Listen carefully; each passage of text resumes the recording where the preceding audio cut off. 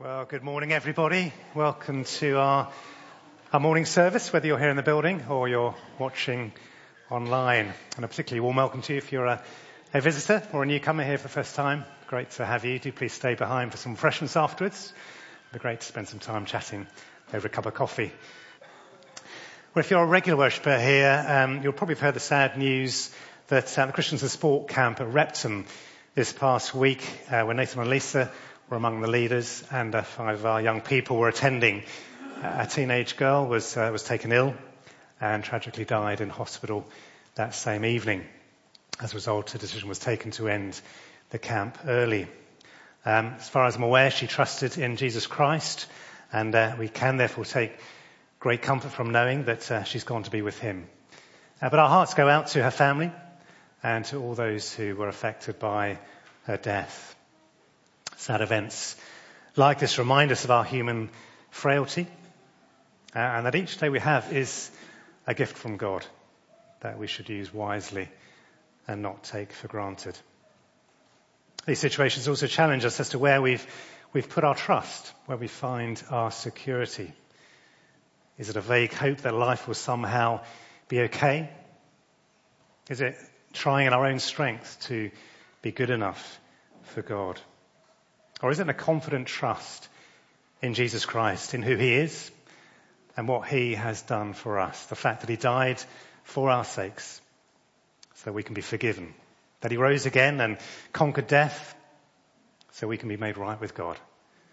And no longer need to fear death because we have the promise of eternal life with him. Psalm 62 says, "Yes, my soul, find rest in God. My hope comes from him. Truly he is my rock and my salvation. He is my fortress. I shall not be shaken." And in 1 Peter 1 it says, "Praise be to the God and Father of our Lord Jesus Christ. In his great mercy, he has given us new birth into a living hope through the resurrection of Jesus Christ from the dead, and into an inheritance that can never perish, spoil or fade. This inheritance is kept in heaven for you." Let's pray. Heavenly Father, we thank you for the victory that Christ has won over death, and for the living hope that we have through the death and resurrection of Jesus, that there is a wonderful inheritance kept in heaven for those who put their trust in him. We may not have known this young person personally, but we are saddened by the news of her death.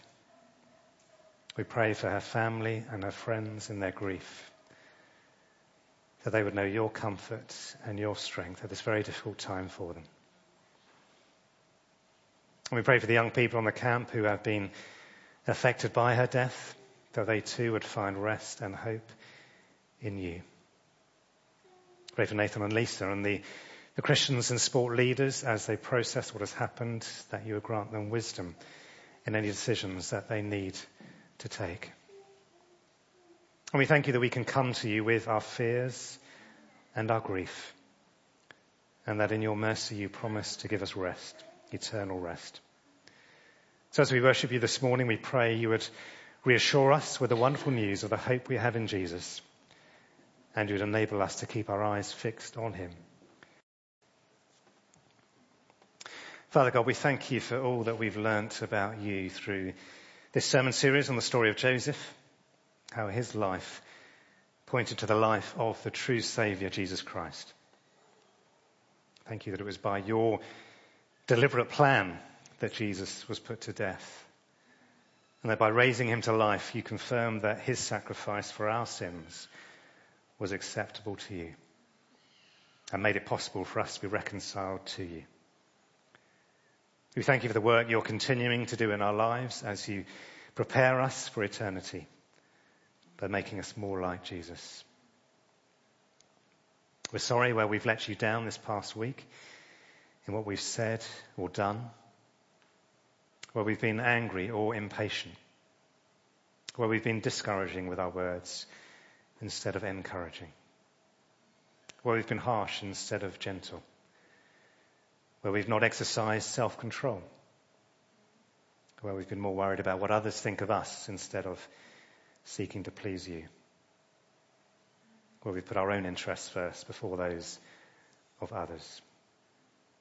For these and all our sins, we ask that you would forgive us. Father, we thank you for this church family, for every person in it. Thank you for the diversity we enjoy in terms of ethnic and social background, as well as our different ages, personalities, experiences, and family situations. Thank you for the wonderful unity that we have in Jesus Christ, and for the desire you've given us to serve one another and help each other grow in our faith. We pray you would protect our unity. We pray you'd give us a greater desire to use the gifts you've given us for the benefit of others and for your glory. And we pray for those in the church at this time who need particular strength and encouragement, maybe because of physical or mental health issues or other concerns. Lord, come close to them, we pray. Pray for our young people, for those who received their A-level results last week, those who are anxiously awaiting their GCSE results this week. Lord, we rejoice with those who are pleased with their results, and we empathise with those who may feel disappointed. But whatever their situation, Lord, we pray that they would know the greatest joy comes from a relationship with Jesus Christ, and knowing the presence and strength of his Spirit with us each day. Pray for those who are currently on holiday, that they will get the rest and refreshment they need. And pray for those in the workplace, that you would enable them to do their work with integrity, to work at it with all their heart as working for the Lord, not for human bosses. And help them in their relationship with their colleagues to show compassion for those who are struggling, self-control with those who are difficult. We pray you would grant them opportunities to share their faith and the courage to use those opportunities. Father, we pray for our missionaries overseas and lift up to you specifically this morning Steve and Matilda Smith. Thank you for providing for their needs whilst they're currently in Canada, for the use of a car, for the encouragement of a visit from their daughter Esther and her family before they returned to Papua New Guinea last week. Thank you for ensuring the completion of the Tasig New Testament. And we do pray that as it is distributed amongst Tasig speakers, that it will bear fruit in the lives of many people. We pray you would grant Steve energy and stamina in his current work on the typesetting of the Second New Testament. Pray for good communication with the team leader. And we pray the same for Matilda as she seeks to support the team members in South Asia. Finally, we pray for Hannah as she comes to read your word for us shortly, for Colin as he opens it up, and for all of us, that you would enable us to hear you speak to us and enable us to respond with lives of gratitude and obedience to what you say to us. In Jesus' name, amen. Well, Hannah's now going to bring us our reading from Genesis 50. We'll then sing again before Colin comes up to preach. This morning's reading is from Genesis chapter 50. Joseph threw himself on his father and wept over him and kissed him. Then Joseph directed the physicians in his service to embalm his father Israel. So the physicians embalmed him, taking a full 40 days, for that was the time required for embalming. And the Egyptians mourned for him 70 days. When the days of mourning had passed, Joseph said to Pharaoh's court, "If I've found favour in your eyes, speak to Pharaoh for me. Tell him, my father made me swear an oath and said, 'I'm about to die. Bury me in the tomb I dug for myself in the land of Canaan.' Now let me go up and bury my father, then I will return." Pharaoh said, "Go up and bury your father as he made you swear to do." So Joseph went up to bury his father. All Pharaoh's officials accompanied him, the dignitaries of his court and all the dignitaries of Egypt, besides all the members of Joseph's household and his brothers and those belonging to his father's household. Only their children and their flocks and herds were left in Goshen. Chariots and horsemen also went up with him. It was a very large company. When they reached the threshing floor of Atad, near the Jordan, they lamented loudly and bitterly. And there Joseph observed a 7-day period of mourning for his father. When the Canaanites who lived there saw the mourning at the threshing floor of Atad, they said, "The Egyptians are holding a solemn ceremony of mourning." That is why that place near the Jordan is called Abel Mitzrayim. So Jacob's sons did as he had commanded them. They carried him to the land of Canaan and buried him in the cave in the field of Machpelah near Mamre, which Abram had bought, along with the field, as a burial place from Ephron the Hittite. After burying his father, Joseph returned to Egypt, together with his brothers and all the others who had gone with him to bury his father. When Joseph's brothers saw that their father was dead, they said, "What if Joseph holds a grudge against us and pays us back for all the wrongs we did to him?" So they sent word to Joseph, saying, "Your father left these instructions before he died. This is what you are to say to Joseph. I ask you to forgive your brothers the sins and wrongs they committed in treating you so badly. Now, please forgive the sins of the servants of the God of your father." When their message came to him, Joseph wept. His brothers then came and threw themselves down before him. "We are your slaves," they said. But Joseph said to them, "Don't be afraid. Am I in the place of God? You intended to harm me, but God intended it for good, to accomplish what is now being done, the saving of many lives. So then, don't be afraid. I will provide for you and your children." And he reassured them and spoke kindly to them. Joseph stayed in Egypt, along with all his father's family. He lived 110 years and saw the 3rd generation of Ephraim's children. Also, the children of Machir, son of Manasseh, were placed at birth on Joseph's knees. Then Joseph said to his brothers, "I am about to die, but God will surely come to your aid and take you up out of this land to the land he promised on oath to Abraham, Isaac, and Jacob." And Joseph made the Israelites swear an oath and said, "God will surely come to your aid, and then you must carry my bones up from this place." So Joseph died at the age of 110, and after they embalmed him, he was placed in a coffin in Egypt.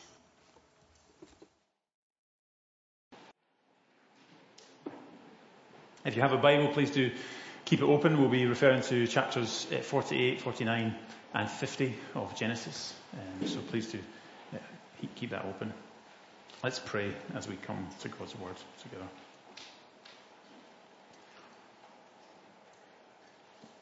Father God, we pray that you would help us to have minds which are open, hearts which are soft, that we would receive your word, that we would live in light of your truth and be transformed by it. In Jesus' name we pray. Amen. Recently I was chatting to a lady about her journey down to Weymouth. She said she was using her car's sat-nav to get there, but the problem was that the car's sat-nav, well, it hadn't been updated much recently. And so instead of giving her up-to-date directions, it told her that she was driving in the middle of the English Channel and that she had to turn around. But thankfully she knew enough of the road to be able to get there herself. She knew how to get there because she'd done it before. And so it worked out okay in the end. Because when we think of our own lives, especially perhaps in times of suffering, in times of trouble or tragedy, we may ask that question, where are we going? Where are we going? And where is God in all of it? Maybe in times of mental health battles, or perhaps our own personal financial challenges or relationship breakdown, or when someone we know passes away, or perhaps in major health concerns, we may ask that question, where are we going? And where is God in all of it? Well, if you ever pondered that question, then please do follow along with me as we conclude our study in the book of Genesis, looking at the life of Joseph. As we'll learn many things from it. We'll learn that God is sovereign, that he is in control of everything in our lives.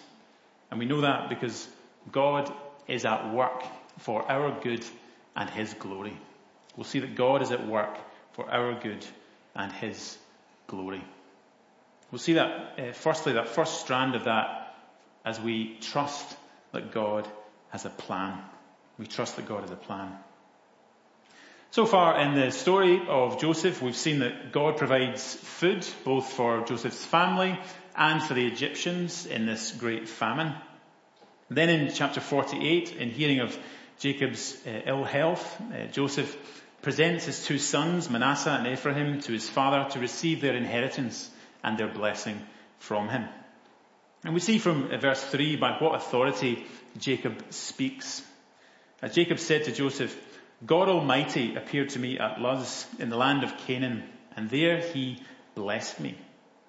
So Jacob here, he's not speaking just as a father, but when he meets with God, God speaks to him, and he therefore speaks as a prophet of God. As in verse 4, God appeared to him and said to me, I am going to make you fruitful and increase your numbers. I will make you a community of peoples, and I will give you this land, an everlasting possession to your descendants after you.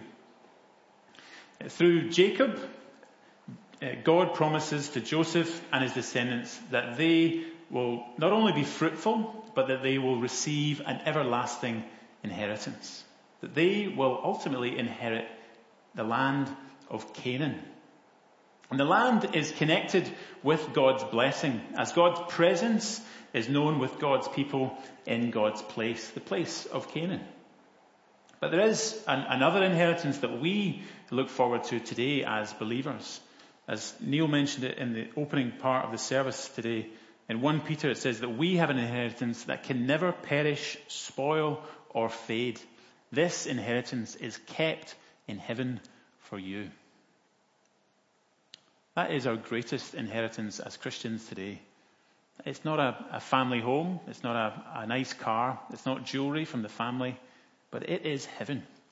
And God has kept it for you. Like a present at Christmas waiting to be unwrapped.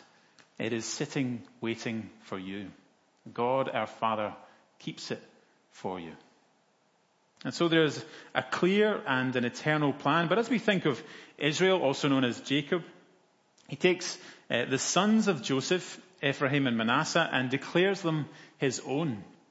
It might seem to us a little bit strange, but this is a mark of honor and respect, as Joseph, he wants them to be blessed by Israel. But Israel, he surprises Joseph, and instead of blessing Manasseh, the firstborn, he blesses Ephraim, the younger one. And so we see later in chapter 48, Joseph's response in verse 17. As Joseph said to him, to Israel, "No, my father, this one is the firstborn. Put your right hand on his head." On first appearances, it looks like Jacob or Israel is just looking for an argument, looking for a fight. But actually, he is doing what God has called him to do, as he places his hand on Ephraim and not on Manasseh, to display God's sovereign plan. As ultimately, God shows his grace to whomever he pleases. It might look like it's one way, but God does it a very different way, because he is sovereign. He is in control of everything. It's God's sovereign grace. But Joseph, he doesn't see that, and so he kicks against Israel. And yet God's grace is not to be distorted, manipulated, or fought against. It's not to be controlled. As the point of the grace of God is that it is God's unmerited favor. If we think that we deserve the grace of God, then we don't know who God is. Because all of our lives are a gift of grace. A free gift from the hand of God, our Father.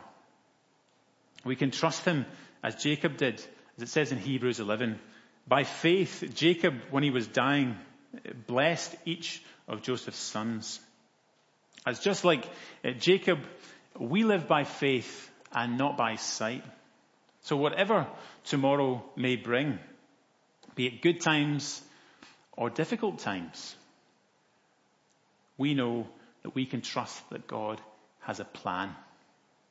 He is in control. Whatever may come, God is in control. Recently at my wedding, I said to one of my bridesmaids, had a chat with one of them and said, are you thinking of getting married to the guy that you're dating at the moment? To which she said, come on, I'm only 29. And I said, I wanted to be married at 29.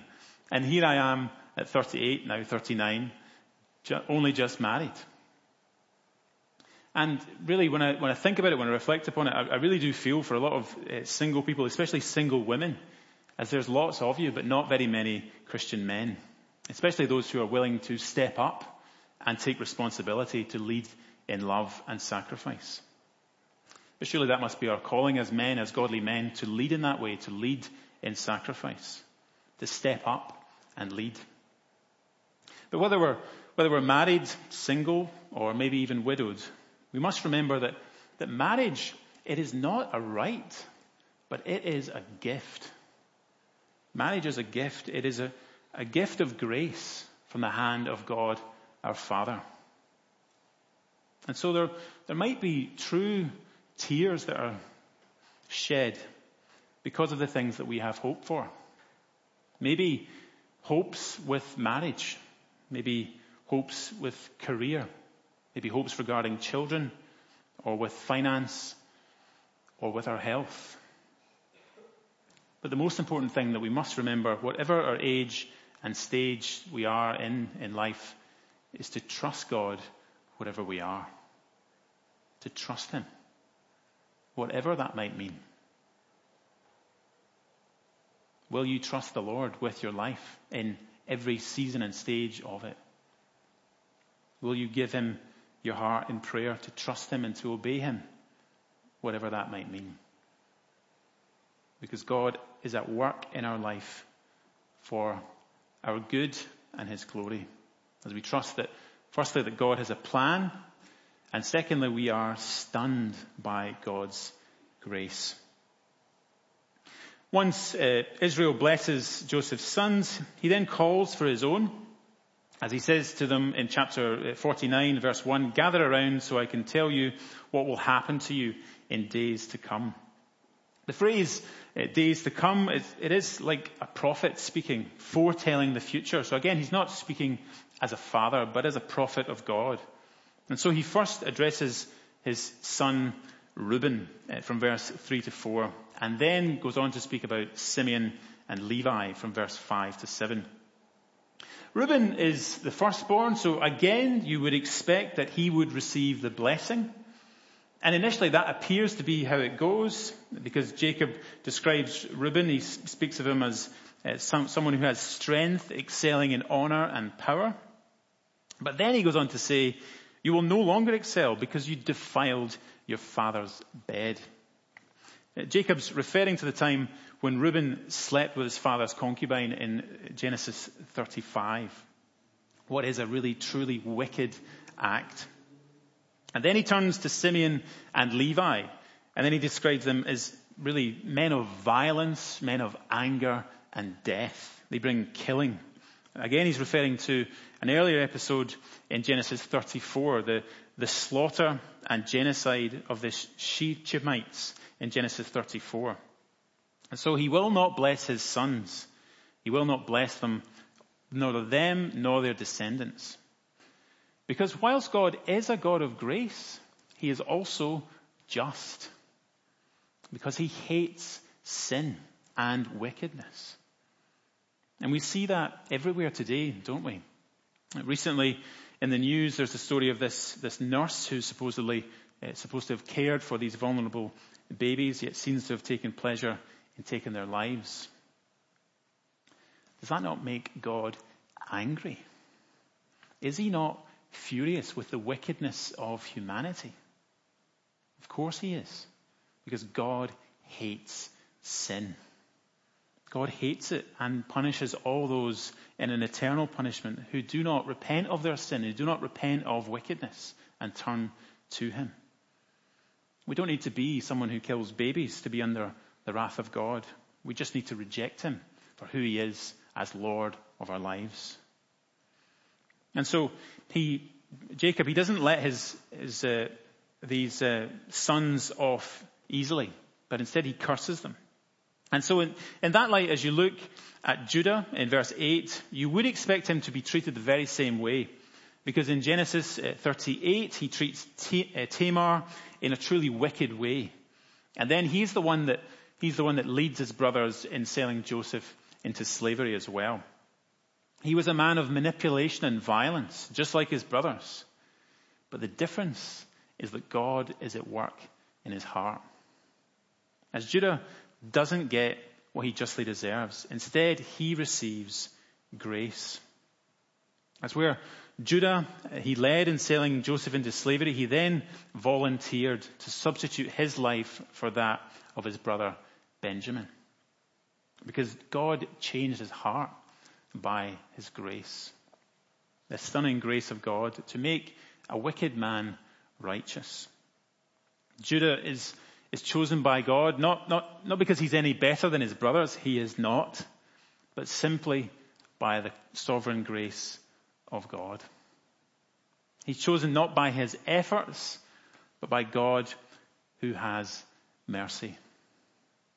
It's like that scene really in Les Mis or Les Miserables, if you've seen it, where Jean Valjean, he steals some silver and then he's caught and brought back to the house.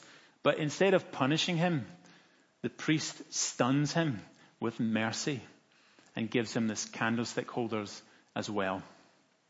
Where he deserves punishment and justice, he receives mercy. He receives grace. As Judah, he trusts in God, who is truly compassionate and gracious, slow to anger, and abounding in love. It is the grace of God that stuns Judah and should amaze us as well. Because Judah's blessings all point to the coming king. As Jacob pronounces a blessing over Judah, saying that your brothers will praise you. You will have authority with your hand on the neck of your enemies. Your brothers will bow down to you. You will be like a lion displaying power, and you will have a scepter displaying kingly authority. This all points to the true Lion of Judah, the one who has all authority, majesty, and power. Because Jesus is the Lion of Judah. He is the King. And yet his reign will not be one where he abuses his power, but he comes on a donkey as a servant, humble king. He will bring blessing in abundance, symbolized with his robes washed in wine. And we know that as we think of Jesus, who turns water into wine and brings abundance. He saves the very best to last. Jesus, as the Lion of Judah, he offers redemption to buy us back from our sins and full forgiveness as he lays down his life for us. Not because we deserve it in any way, but simply by his grace. The free gift of God's grace in Jesus. Because God is at work for our good and his glory, as we trust that God has a plan, as we're stunned by God's grace, and lastly, as we are reassured by God's purposes.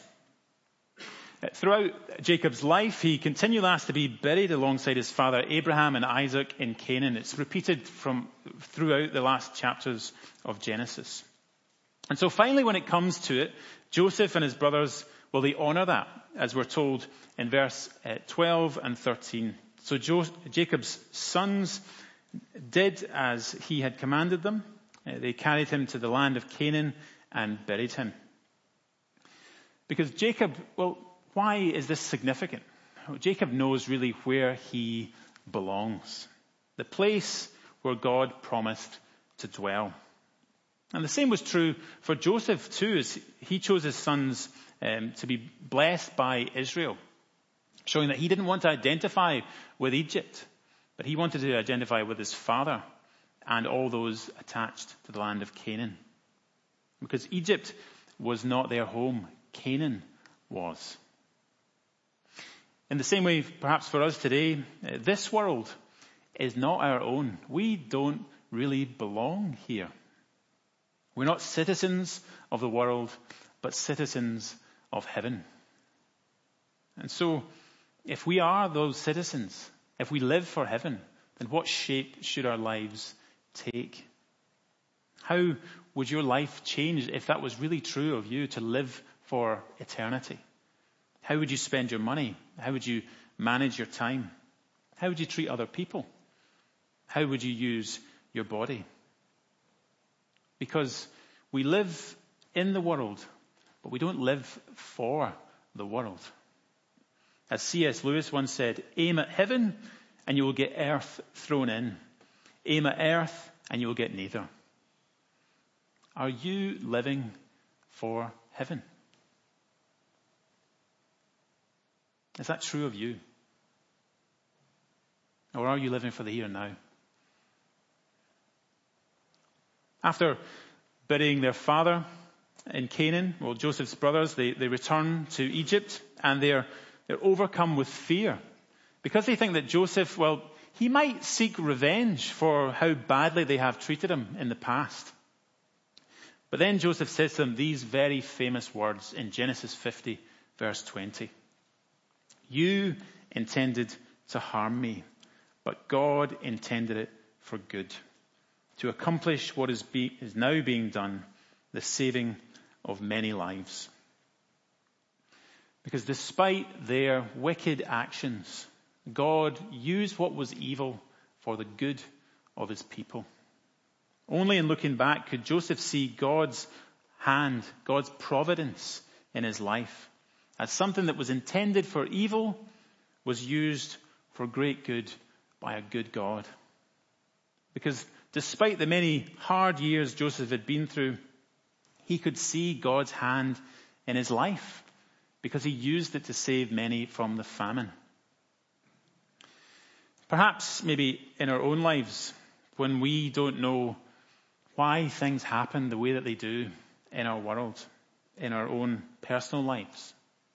We're not sure exactly why they happen. We live in a fallen world and we do grieve in times of suffering, in times of pain, in times of death. We think of Jesus. Even Jesus broke down at the tomb of Lazarus. But in the mystery of the providence of God, we can be reassured that God is at work in our lives. Even in the tragedies, he is at work. There is a reason for everything happening in our world and in our lives. It is not meaningless. And we know that because we've seen that and see that supremely in the Lord Jesus. As the Apostle Peter says to the crowd in Jerusalem of Jesus, this man was handed over to you by God's deliberate plan and foreknowledge, and you, with the help of wicked men, put him to death by nailing him to the cross. But God raised him from the dead, freeing him from the agony of death, because it was impossible for death to keep its hold on him. That's where Joseph asks his brothers, am I in the place of God to forgive sins? Jesus says in the Gospels to the paralyzed man, son, your sins are forgiven. As Jesus died to bear our sin and was raised from the dead in victory over death. Because when we think about it, even actually the Egyptians, well, they believed in the afterlife too, because they embalmed the bodies. And so too did Joseph, as we're told at the end of chapter 50. So Joseph died at the age of 110, and after they embalmed him, he was placed in a coffin in Egypt. The Egyptians, they were waiting for some kind of afterlife. But Joseph, he was waiting for the resurrection day, the day when all things would be restored and made new. When we think of forgiveness, thinking of the life of Joseph and his brothers, well, some of us may have been sinned against in small ways or in substantial ways. And there's always the temptation, isn't there, to bring that person to our mind, to bear a grudge, to hold that against them. But for other of us, maybe the question is just like Joseph's brother, or their brothers, his brothers, I should say. That question is, can I really be forgiven? I mean, truly, can I truly, really be forgiven? Is that true for me? Can I really know the forgiveness of God? Recently, on Friday night, I went to see a film, Barbie, the new Barbie film with my wife. Yeah, sacrificial service. It's not actually that bad. Lots of funny moments, lots of interesting points. But the other film that's in the movies right now is the film called Oppenheimer. And Oppenheimer was an American physicist he invented the atomic bomb, the bomb that was used in Japan during World War II. And at one point in the movie, as his security clearance is about to be revoked, his wife says to him, "You think because you let them tar and feather you that the world will forgive you? They won't." Because it seems that no matter what he does in his life, no matter what he tries to do to repay, he cannot get away from his guilt. As he says of himself, that he has become death, the destroyer of worlds. And yet, even for Mr. Death, even for the inventor of the atomic bomb, in light of the resurrection, even he can have life. Because the resurrection brings redemption. The resurrection brings redemption. And what about you? Have you let off an atomic bomb in your life? Have you set fire to it? So much so that perhaps you're just trying to piece the fragments of it together somehow. Well, friend, if that is you, then in light of the resurrection, know the forgiveness and redemption that there is in Jesus. Or are you still tarring and feathering yourself in the guilt of the past, of your past sin? Well, the call is to humbly repent, to repent of your sin and come to the Lord Jesus, to receive his forgiveness. There are consequences to our sinful actions. There are. But in Christ, we can know the true and full forgiveness that he offers. Perhaps though you're maybe just struggling and feeling like you've not done enough, that you need to come begging to God, that you need to do more, to be better, to work harder. Draw close to Jesus today.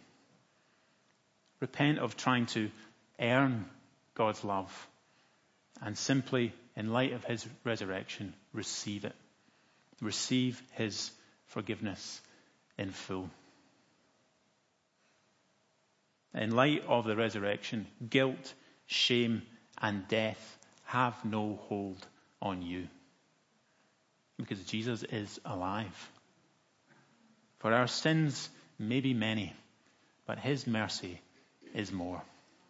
These are the wonderful works of God. I'm just going to spend just a few moments in prayer, thinking of forgiveness. Maybe there's someone that you need to forgive, someone that has wronged you, and you just need to forgive them. Maybe there's someone in your life that has done that, has wronged you in some way, maybe recent past, maybe distant past, that you need to just forgive them in light of Christ's sacrifice. Or maybe you have to receive the forgiveness of God yourself. Maybe for the first time, or maybe for the 100th time. Let me leave just a couple of minutes just to quietly pray where you are, to pray to God.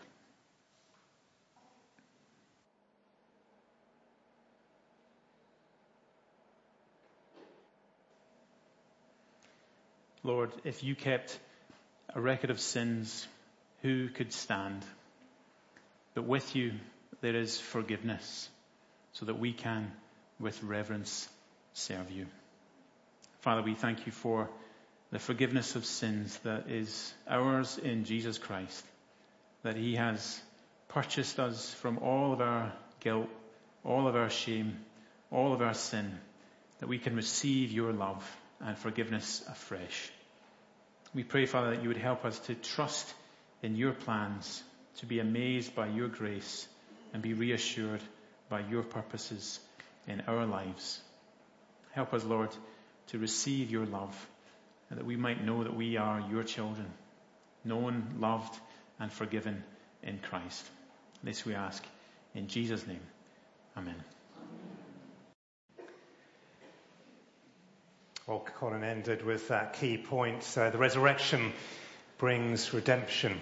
And if you'd like to know more about what that means, maybe you're struggling with receiving forgiveness, or you're struggling with giving forgiveness to somebody else, do have a word with Colin or myself or Sam. Very happy to speak to you about that. If you're watching online, do please get in touch with us. If you'd like to pray about something that the Lord has spoken to you about this morning, do please either use the prayer ministry team, who'll be over in this corner with the red lanyards, or maybe speak to somebody next to you. Refreshments will be served, so do please stay behind for them. Great to chat and encourage one another over a cup of coffee.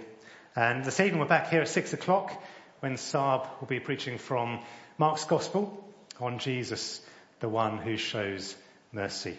So do please come and join us for that. Let me close with the words from 1 Peter 1 with which we open the service, that point to the resurrection hope that we have in Jesus. Praise be to the God and Father of our Lord Jesus Christ. In his great mercy, he has given us new birth into a living hope through the resurrection of Jesus Christ from the dead, and into an inheritance that can never perish, spoil, or fade. This inheritance is kept in heaven for you. Amen.